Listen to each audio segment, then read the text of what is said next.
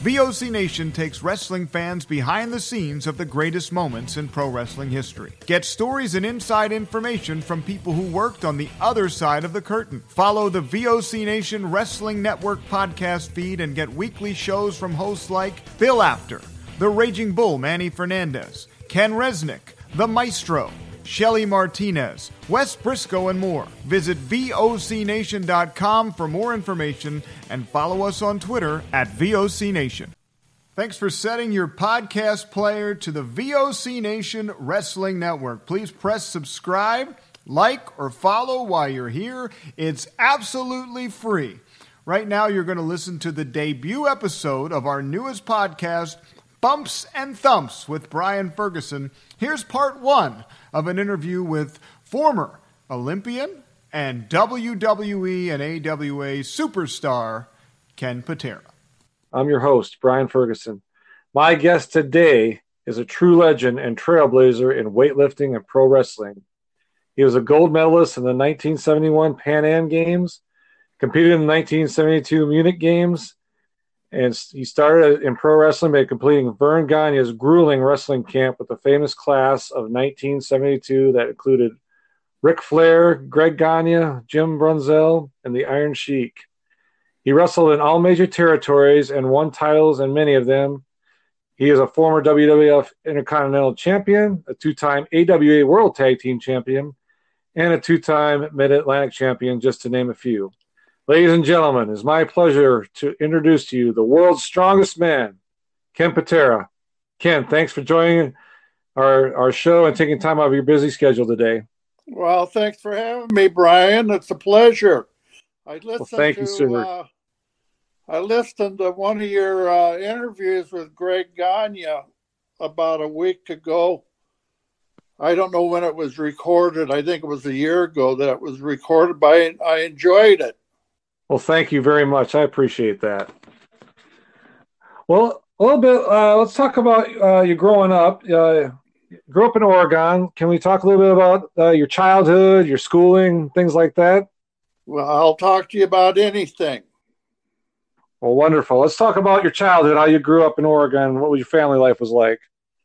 Well, I had 4 brothers and 1 sister. And, of course, I had mom and dad. Yeah. And grandma and grandpa, and God, I had 8 aunts and 1 uncle. Wow. And but we had a big extended family. And my I don't know how many cousins I had, tell you the truth, Brian. Yeah. I would just hear to say, yeah, back in those days, back in the early 40s, mid 40s, everybody had, 5 to 10 kids. Yeah. And I think I had about 25 cousins. And, oh, wow. Yeah. And we used to, and my mom and dad, they'd have these huge Sunday dinners at 1:00 every Sunday. Yeah. Right after church. Yep. And all the aunts and uncles would show up. And we had a huge dining room table in the dining room right off the kitchen. Yeah. And they'd stick all the little kids into the kitchen. And, oh, God, not all of them showed up every Sunday, but right. I bet 10 to 15 kids and all the aunts and uncles and mom and dad. Wow. For some reason, they always put me in the dining room. Even when I was 1-2 year old, I was, 1943, 44. Yeah. And then when I got to be, 3, 4, 5 years old, I was actually sitting at the big table. You became the big kid then. Well, yeah, I think my mom wanted to keep an eye on me.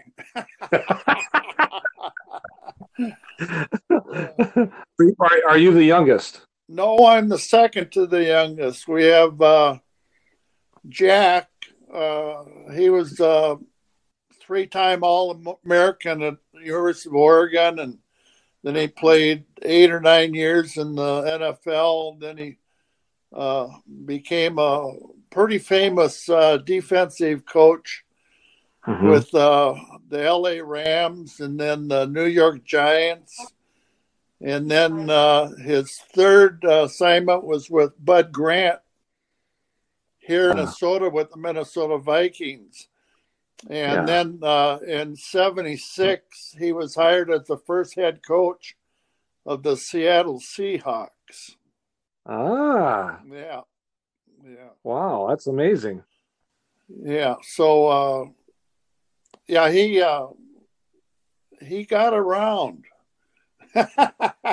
Well, yeah. I mean, when you're good, you get hired places, right? Yeah, exactly. When in 1960, when the Dallas Cowboys were an expansion franchise along with the Tampa Bay Buccaneers, my brother was hired by the Dallas Cowboys as a middle linebacker and defensive captain.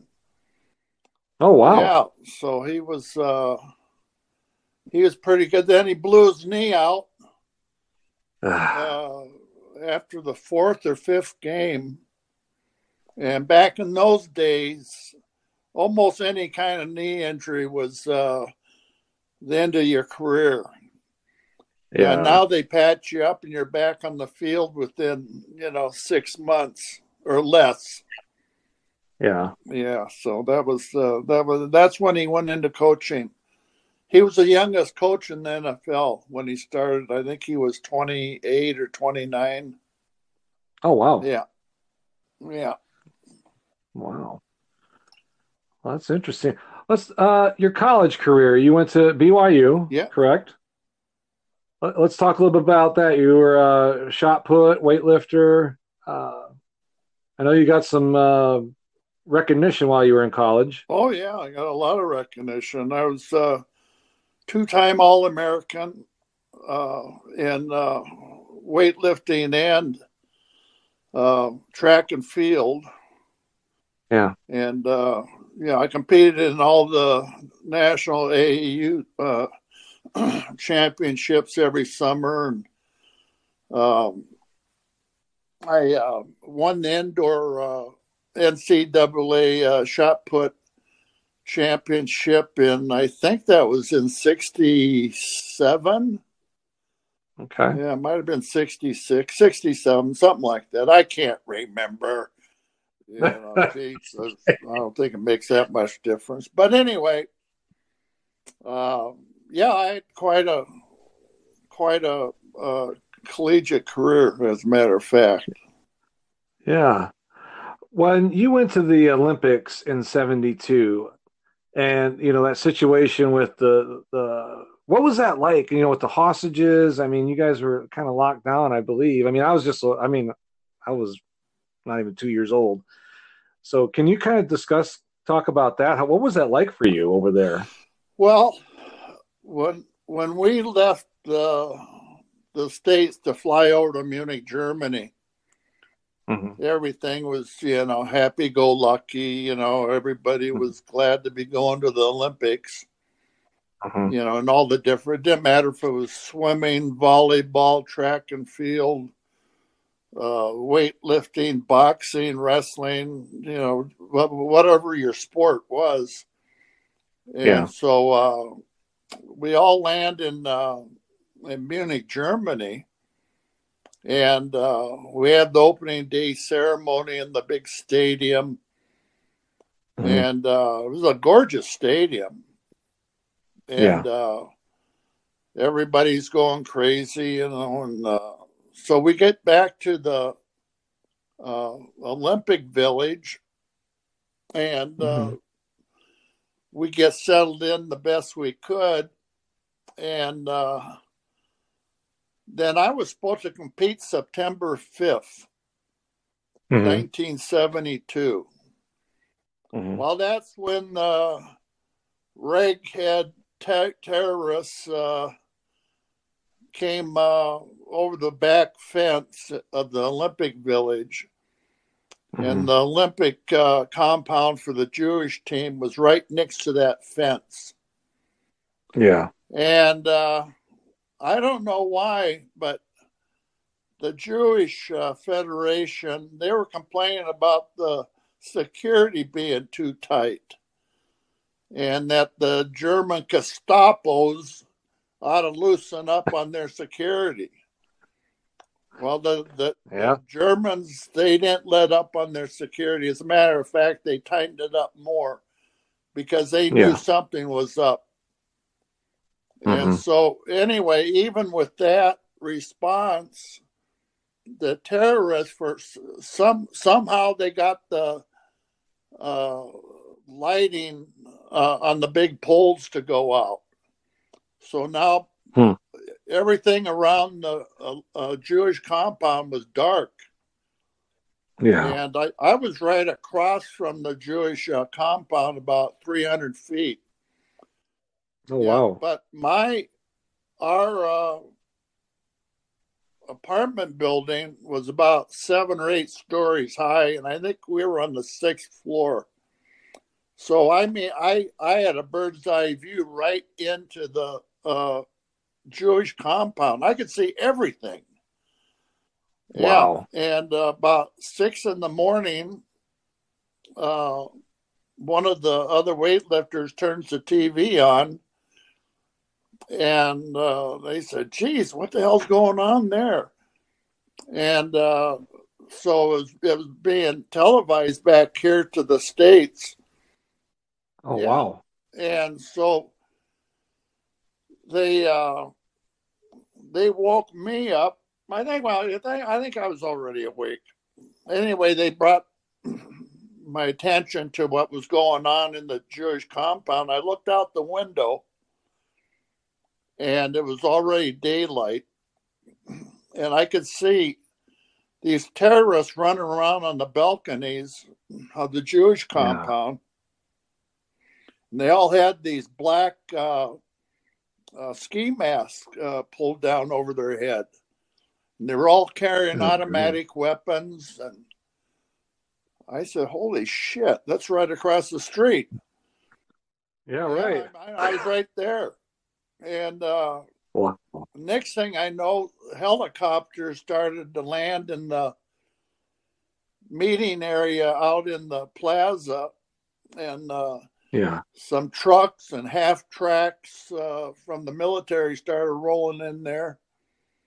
And even as it was televised live in Munich and all around the world, we still didn't understand what was going on. Right. But then it became real clear when we started hearing the gunshots. And and so the German military and police, they had the compound, totally surrounded. And Arafat and his happy band of terrorists were making all kinds of demands. And that thing, I think it went on till about noon or 1 o'clock. And there had to be 150 soldiers in the half tracks. I don't know, God, there's 10 or 12, 15 of them, whatever. Yeah. And they totally surround the compound there, and then they were all parked in the courtyard down below us. And so then the firing really picked up. I mean, there was machine gun fire, automatic weapon fire going off for about 10, 15 minutes. And then the terrorists, they came out with the white flag. Well, that was a phony white flag. They had no intentions in surrendering. What they wanted, as we found out later, they wanted a couple of helicopters to fly them back to the airport because they had they didn't have a plane. They were going to hijack a plane. So they wanted transportation out to the airport, helicopter. So what they did, I don't know how many helicopters there were actually. There was two for sure. Mm-hmm.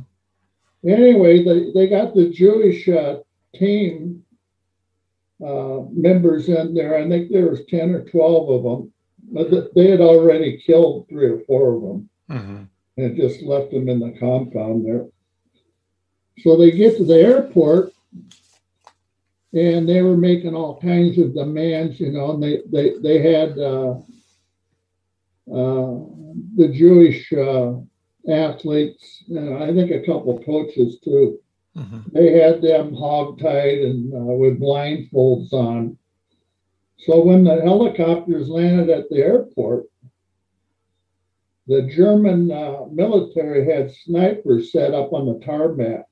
Mm-hmm. I don't know how many snipers there were, half a dozen or more. And they were laying down, and it was, you know, by that time, I think it was getting dark. Yeah. It was later in the day. So they,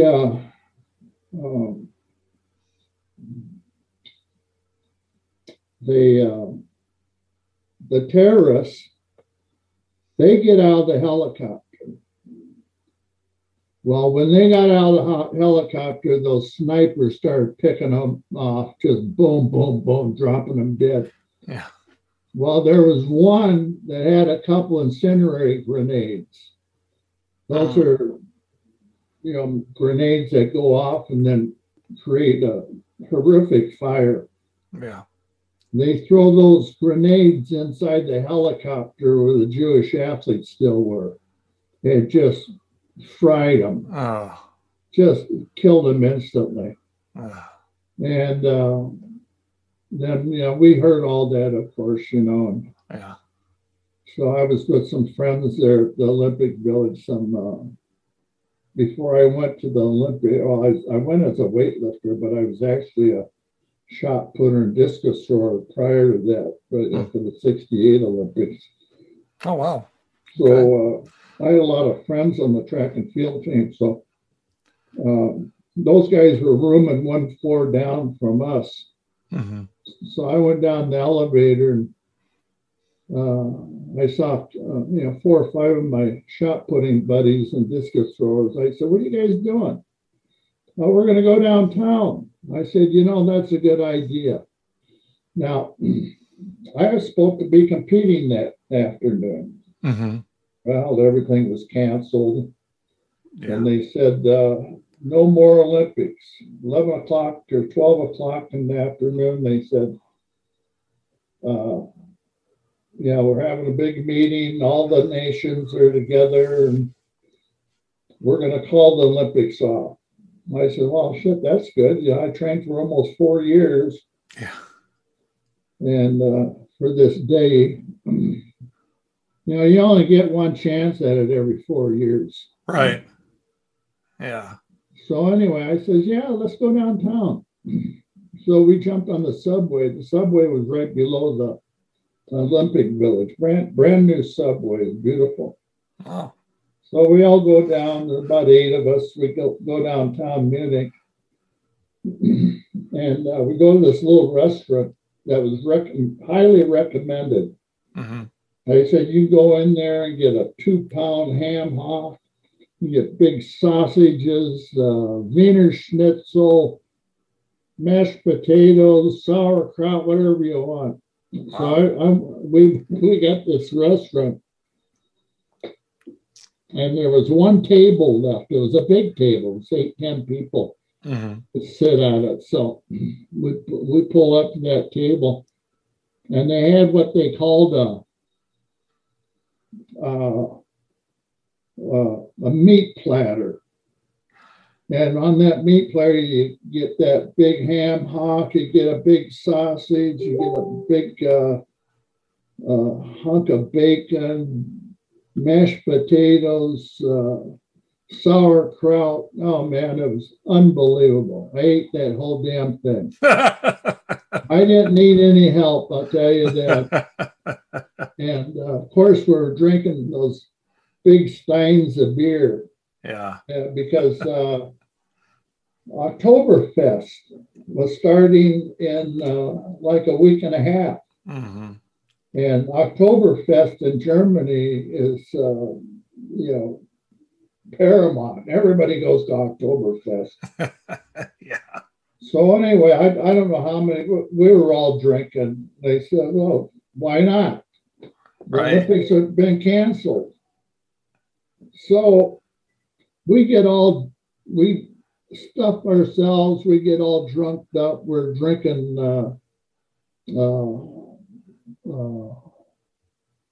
what were we drinking?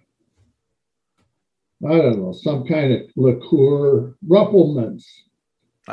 Ruppelmans liqueur. I must have had 10 or 12 of those and a dozen beers.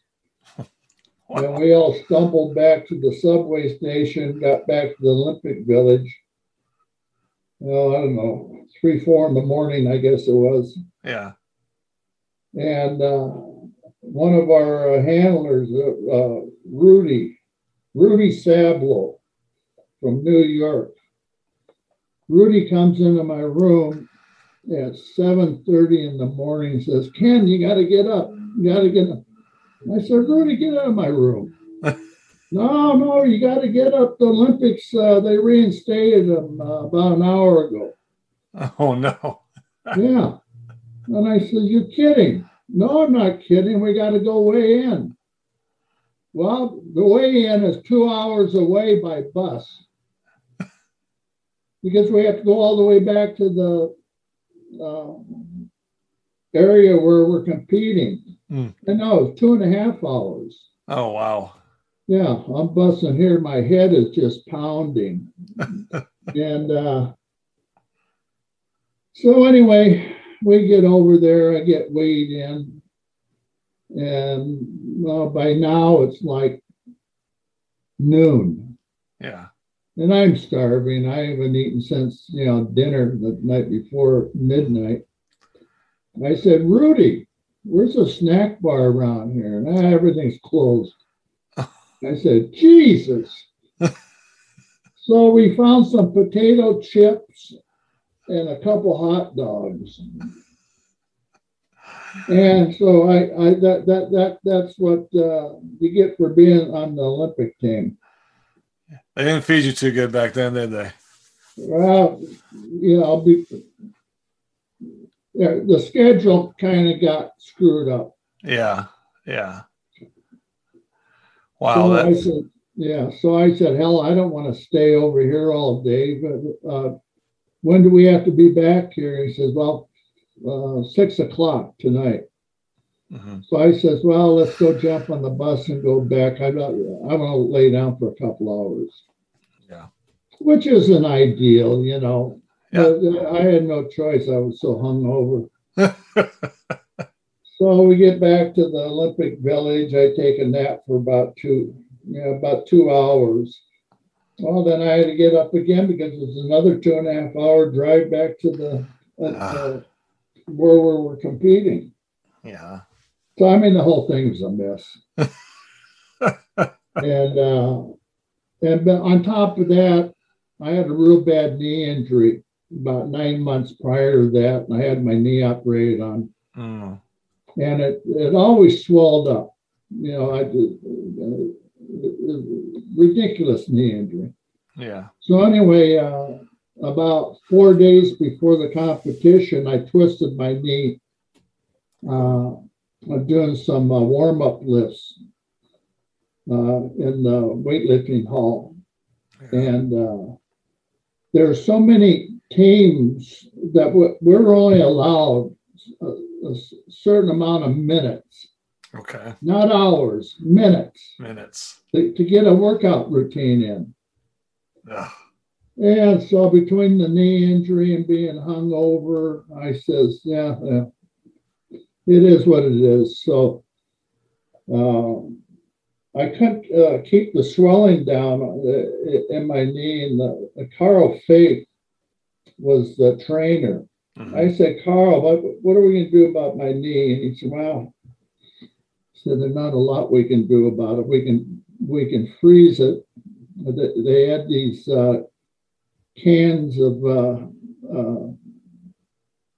what I can't remember what it was called, but they spray it on your knee, and it was colder than hell. It was cold. Yeah.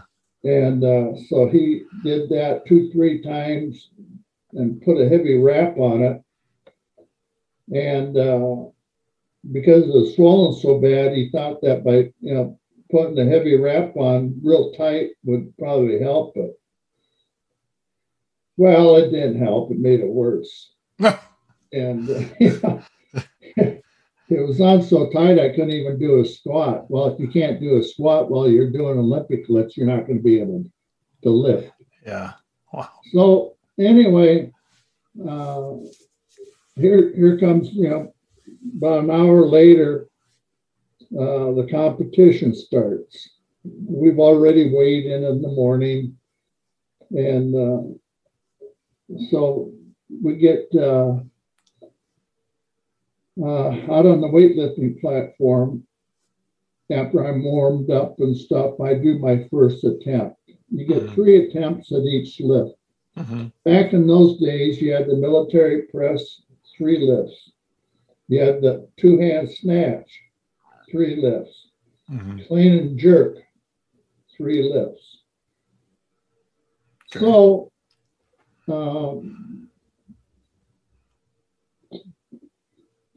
you had to be, you can't be out there with a bad knee doing all that heavy lifting. Right. Because, we're talking 500 pounds and stuff, that you have to pull off the platform and jump under and then stand up and put it over your head. And so anyway, the press went all right. I think I was in 2nd or 3rd place. I should have been in 1st place, but as it wasn't.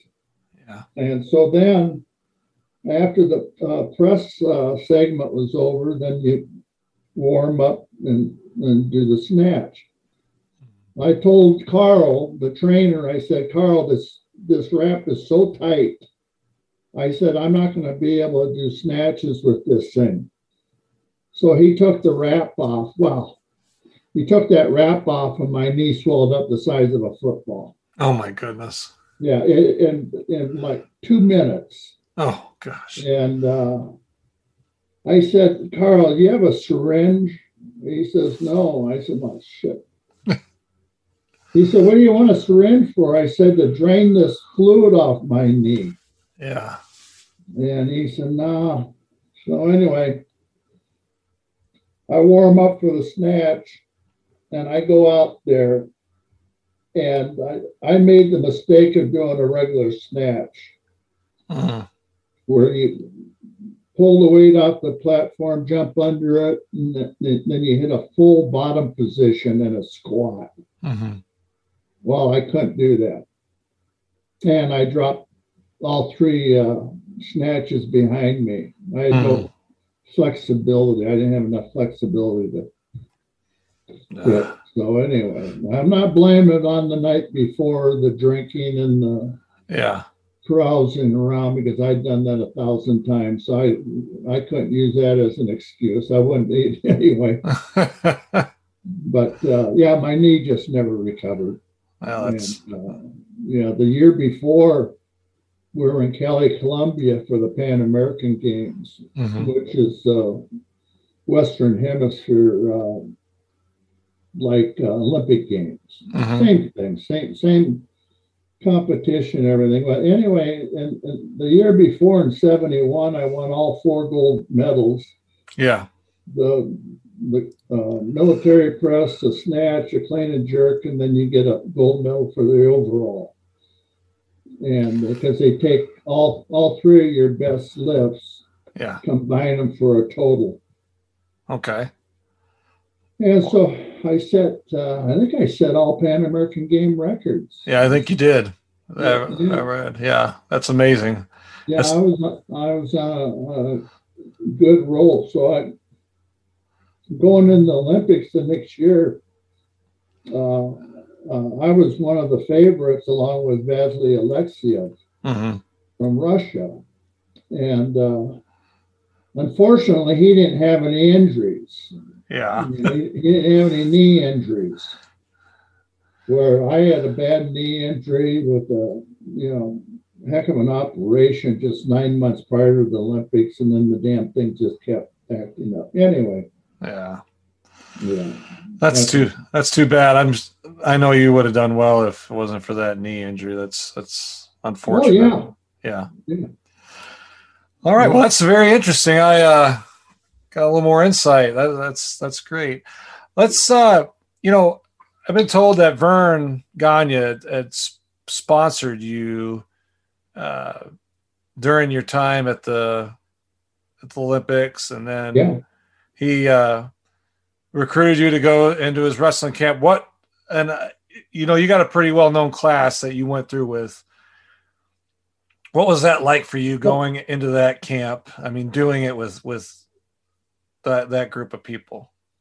Yeah, well, when I got back from the Pan American Games, Ric Flair and I were renting a house in South Minneapolis at the time. Not the most desirable neighborhood, but we really didn't have any problems down there. So anyway, Rick grew up in Minneapolis. I'm from Portland, Oregon. A lot of people think I'm from Minnesota, but I'm not. Right. I am now. I've lived here most of my adult life. Okay. Well, I'm almost 78, and I moved back here when I was 25. Yeah, I'd say you lived there a while.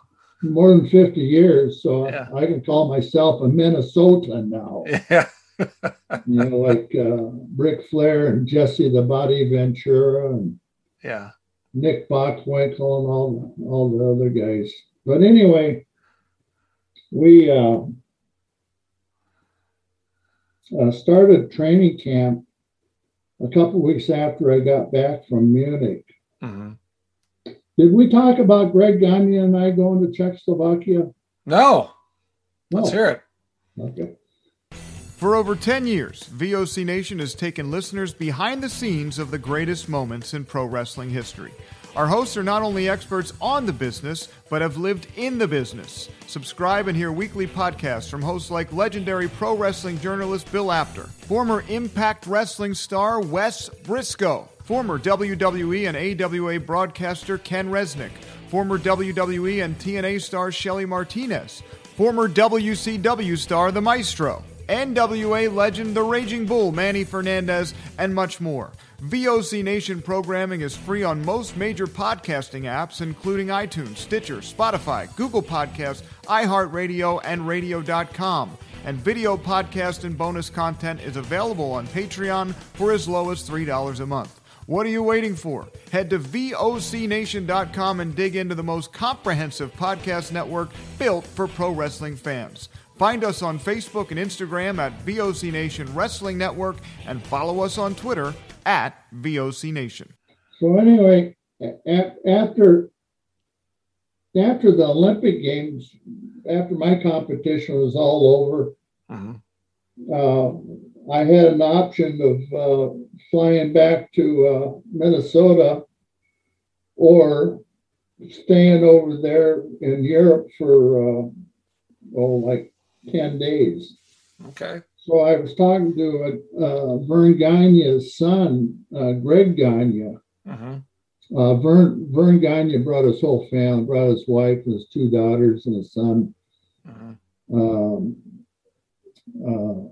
What was it, Kathy and Donna? He had a third daughter there too, Elizabeth, but she didn't want to go. So anyway, I said, Greg, you want to go over to Austria and Czechoslovakia and some of those places? Yeah. I said, okay.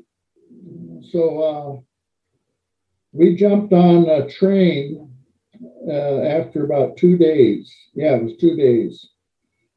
And we went over to Vienna, Austria, and got a hotel room. And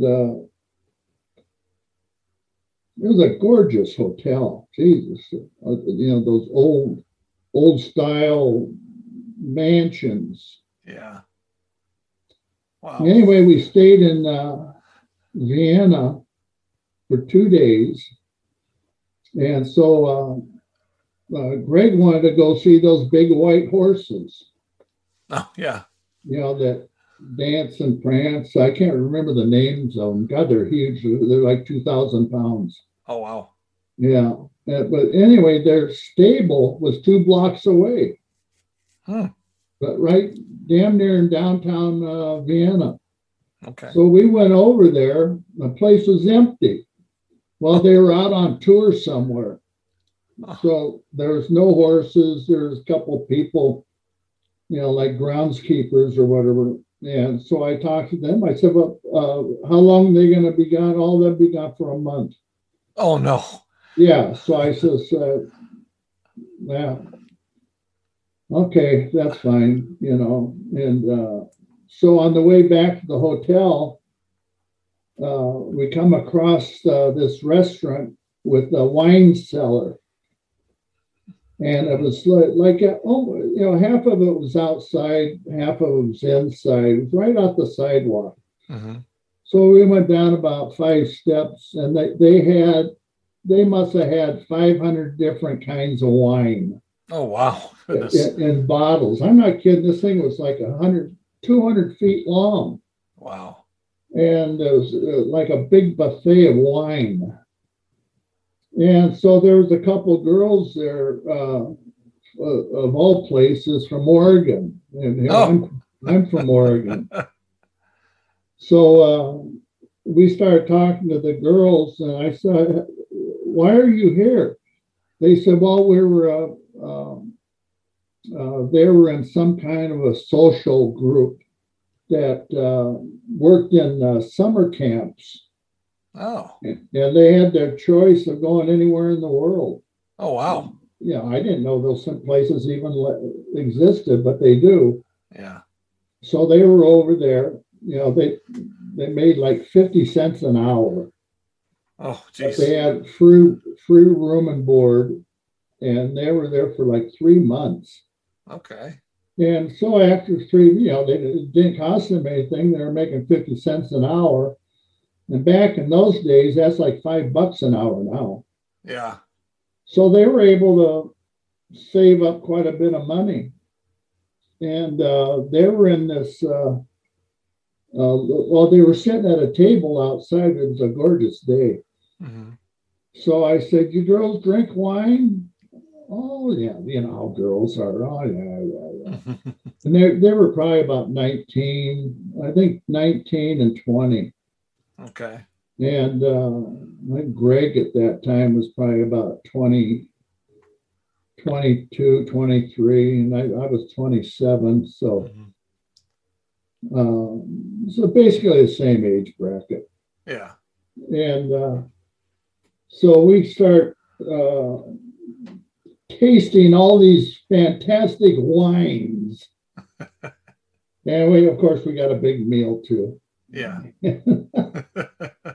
Man, did we get plowed. We were there for like 3 hours drinking wine. And our hotel was just about a block away. Uh-huh.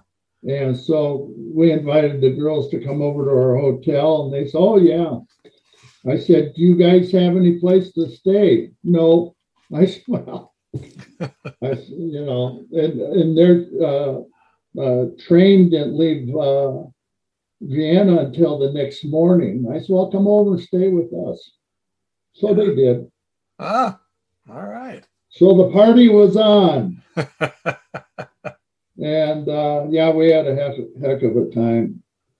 And in the bathroom, they had a toilet, and then they had this other thing that looked kind of like a toilet, but it was a bidet. Where you squat over, push the button, it cleans your bottom. So Greg doesn't know what it is. I said, Greg, don't go to the bathroom in that. And so I explained to him what it was for. Oh, okay. Yeah, he said, I've heard of those. Yeah. So anyway, that hotel room, it had a huge bathroom and shower. It was like a walk-in shower down there. It was about 6 by 6. Wow. And yeah, it was a big bathroom. Yeah. It was like a two-room bathroom. Yeah.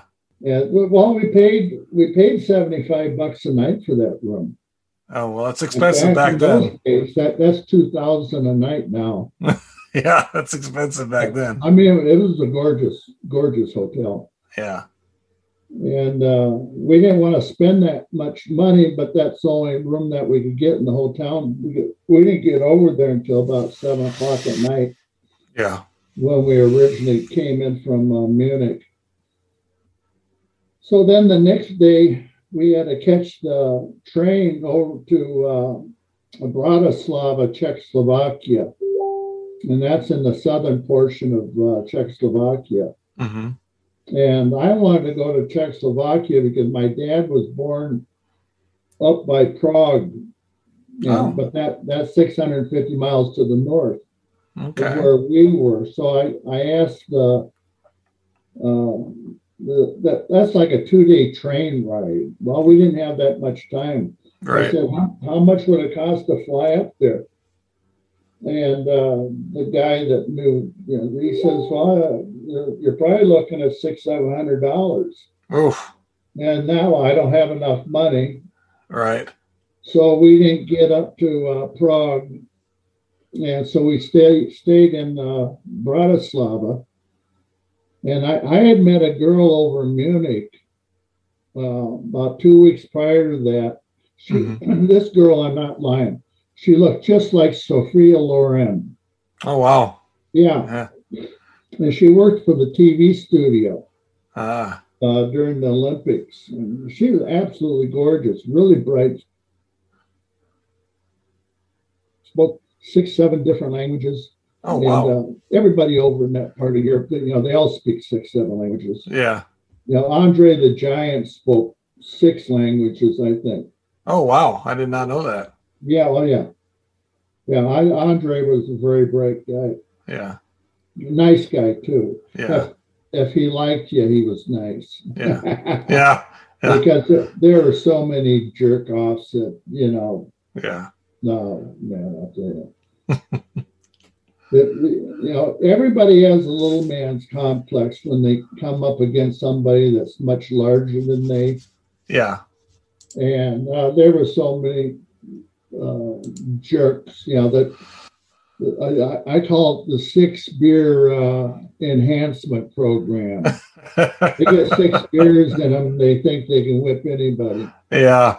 Yeah, I've had that situation 1,000 times myself, but Andre really, there were so many little midgets.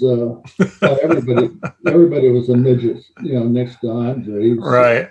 7'4", 450 pounds. Yeah, he's a big dude. Yeah, very big. Yeah. And he wasn't afraid to get in a fight.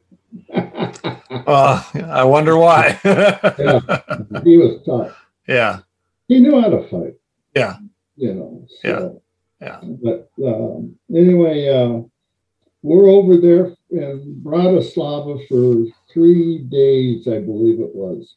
Mm-hmm. And this beautiful girl, she's always, every day, she's dressed up. She's got a blazer and a skirt and nice shoes and a fancy hat. They all gorgeous women over in Europe at that time, back in the early 70s. They all wore hats.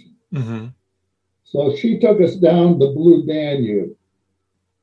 And I think Linda Ronstadt sang a song, the Blue Danube. Mm-hmm. It was a gorgeous song. It's all about this beautiful river and everything. Mm-hmm. Yeah, we get on this boat, and Greg and I and this girl, and for the life of me, I can't remember her name. It wasn't Sophia, but she just looked like Sophia Loren. Yeah. But anyway, we're going down the Blue Danube, And I asked her, I said, isn't this river supposed to be blue? She says, why? I says, it's a mud hole. I said, this river is filthy. He said, that's because all the countries up the river, I mean, that river ran through about 7 or 8 different countries. And so I think it originated in the Alps. Okay. So anyway, yeah, it wasn't blue. She really got offended at me. I thought she was going to hit me. But she didn't. Yeah. Yeah. She knew I was kidding. Yeah. Well, I think she did. But anyway, so that was interesting. We went about 2-3 miles downriver, and then we got off, and I think we took a trolley back up to where we were staying. And yeah, that was very interesting. Then we went. She showed us some old castles. Oh wow!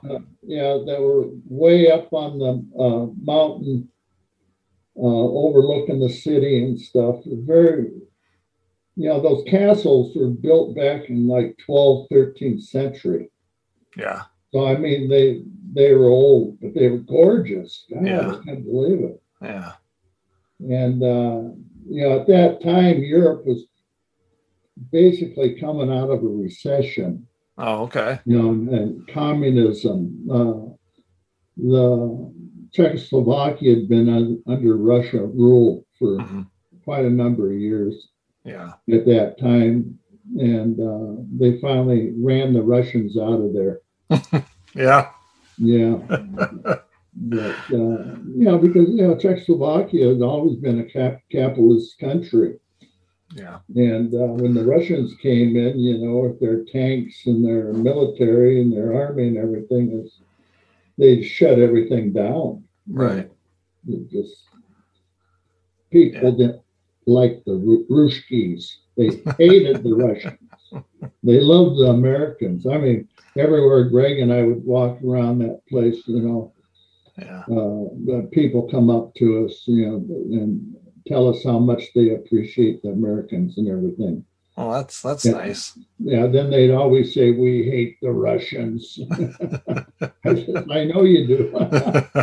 For good reason. Yeah. They come in here, occupy your country, and take all the resources and everything, and all they do is leave it. When they leave, everything's broken. Yeah. Yeah. Yeah. So, but anyway, we had to go back to Munich. So when we left Bratislava, we stopped one more day in Vienna and went to a casino there. Oh. Like a Casino Royale. Yeah. And, Vienna, Austria is a very, very wealthy city. Very wealthy. A lot of money there. And there's 2 American guys walking around tapped out, broke.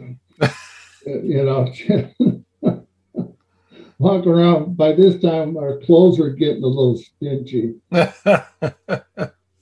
anyway, we went to this casino and had a good time. And then we got back to Munich.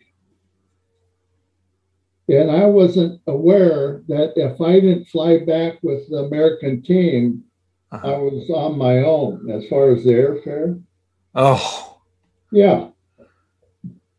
So we get back. I called the airport or airlines, whatever, the Olympic Committee, whatever. Oh, Mr. Patera, your flight left yesterday. And you were supposed to be on it. And the girl says, you're on your own now. I said, I don't have any money. Well, you have to figure out how to do it. Oh, my goodness. So, yeah, I had like $200. Yeah, I think I had $200. And the flight was almost 300, I believe it was. So luckily, Greg Gagne, he had a few extra bucks on him, so we made it work. Well, that's good. Yeah. So we flew out of Munich that next day, and we're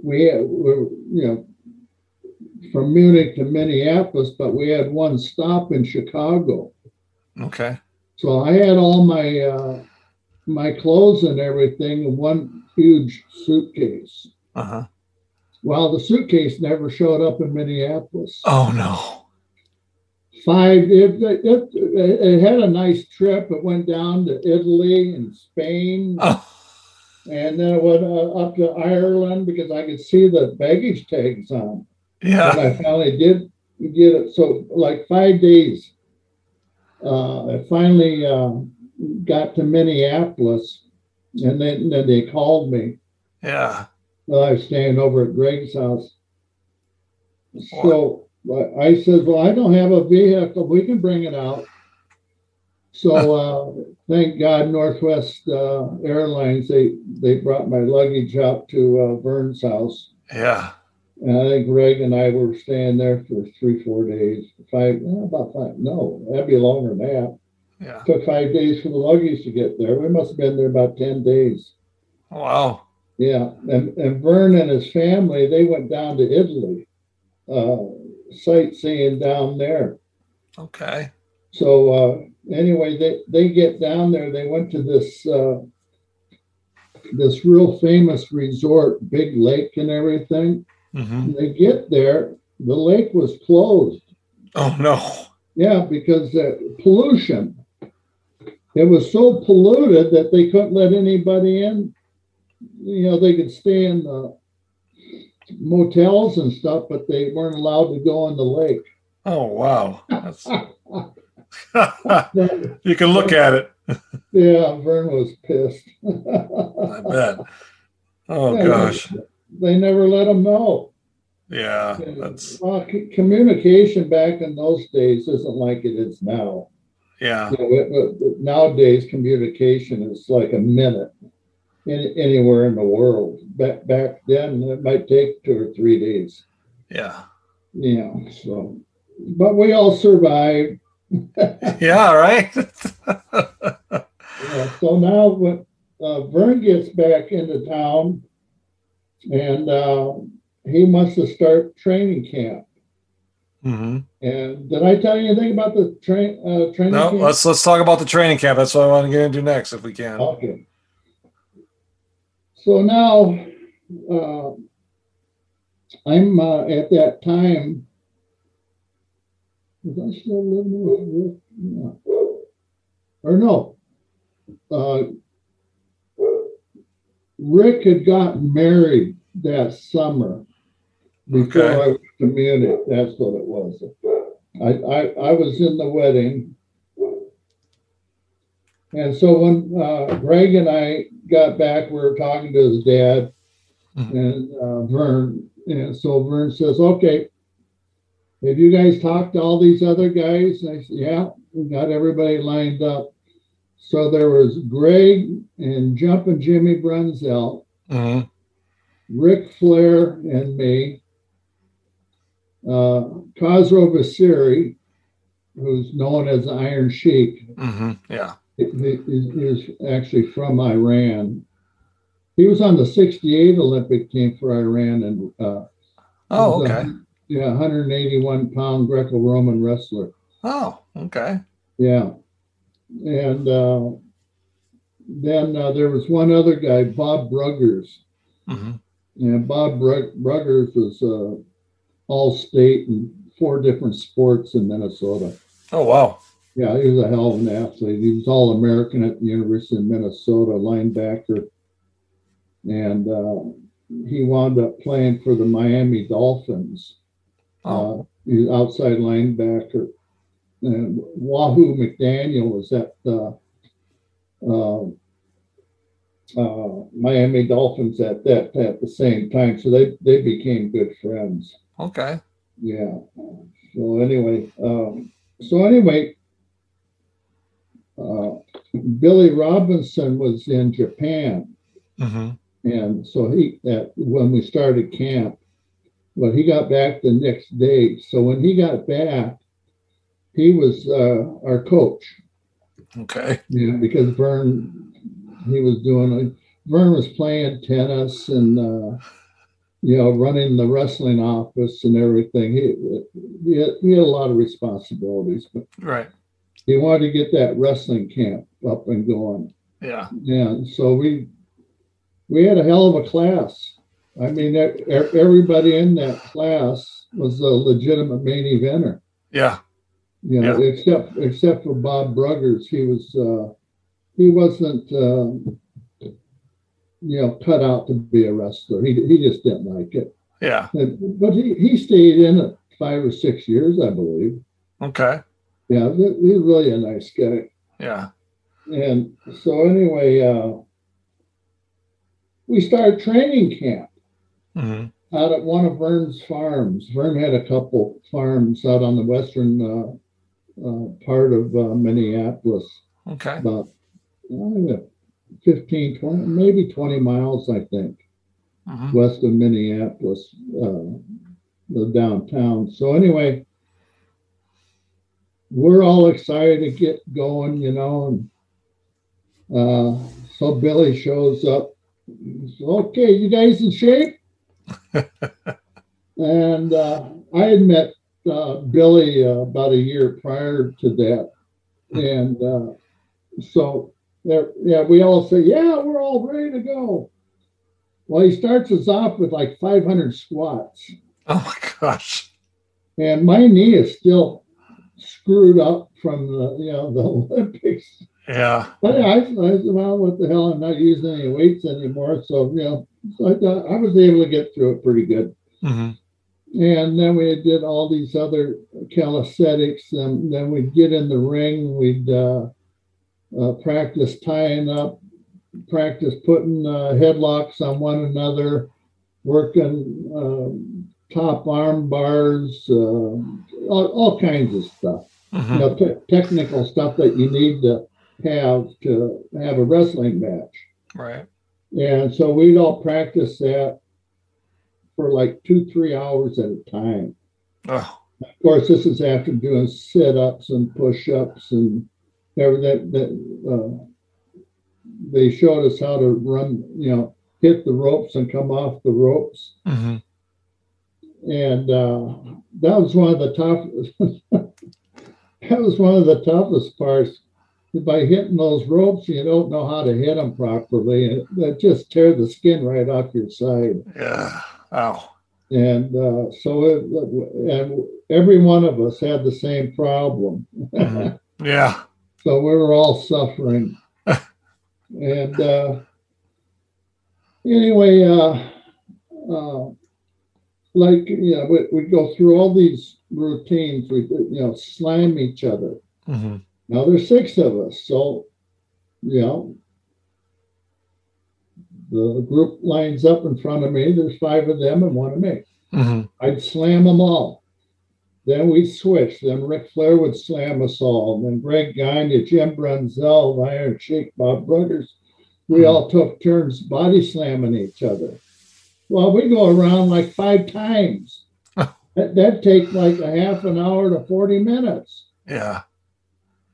And so then we'd do backdrops. We'd do suplexes. We'd do Beals out of the corner. Top wrist locks. Not figure 4s, but, the ankle holds and stuff, and wrist holds. Yeah.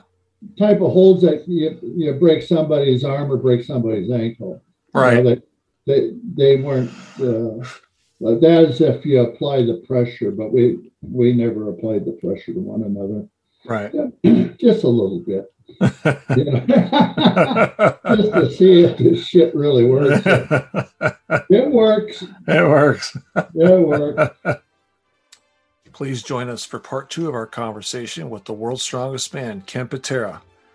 For over 10 years, VOC Nation has taken listeners behind the scenes of the greatest moments in pro wrestling history. Our hosts are not only experts on the business, but have lived in the business. Subscribe and hear weekly podcasts from hosts like legendary pro wrestling journalist Bill Apter, former Impact Wrestling star Wes Briscoe, former WWE and AWA broadcaster Ken Resnick, former WWE and TNA star Shelly Martinez, former WCW star The Maestro, NWA legend The Raging Bull Manny Fernandez, and much more.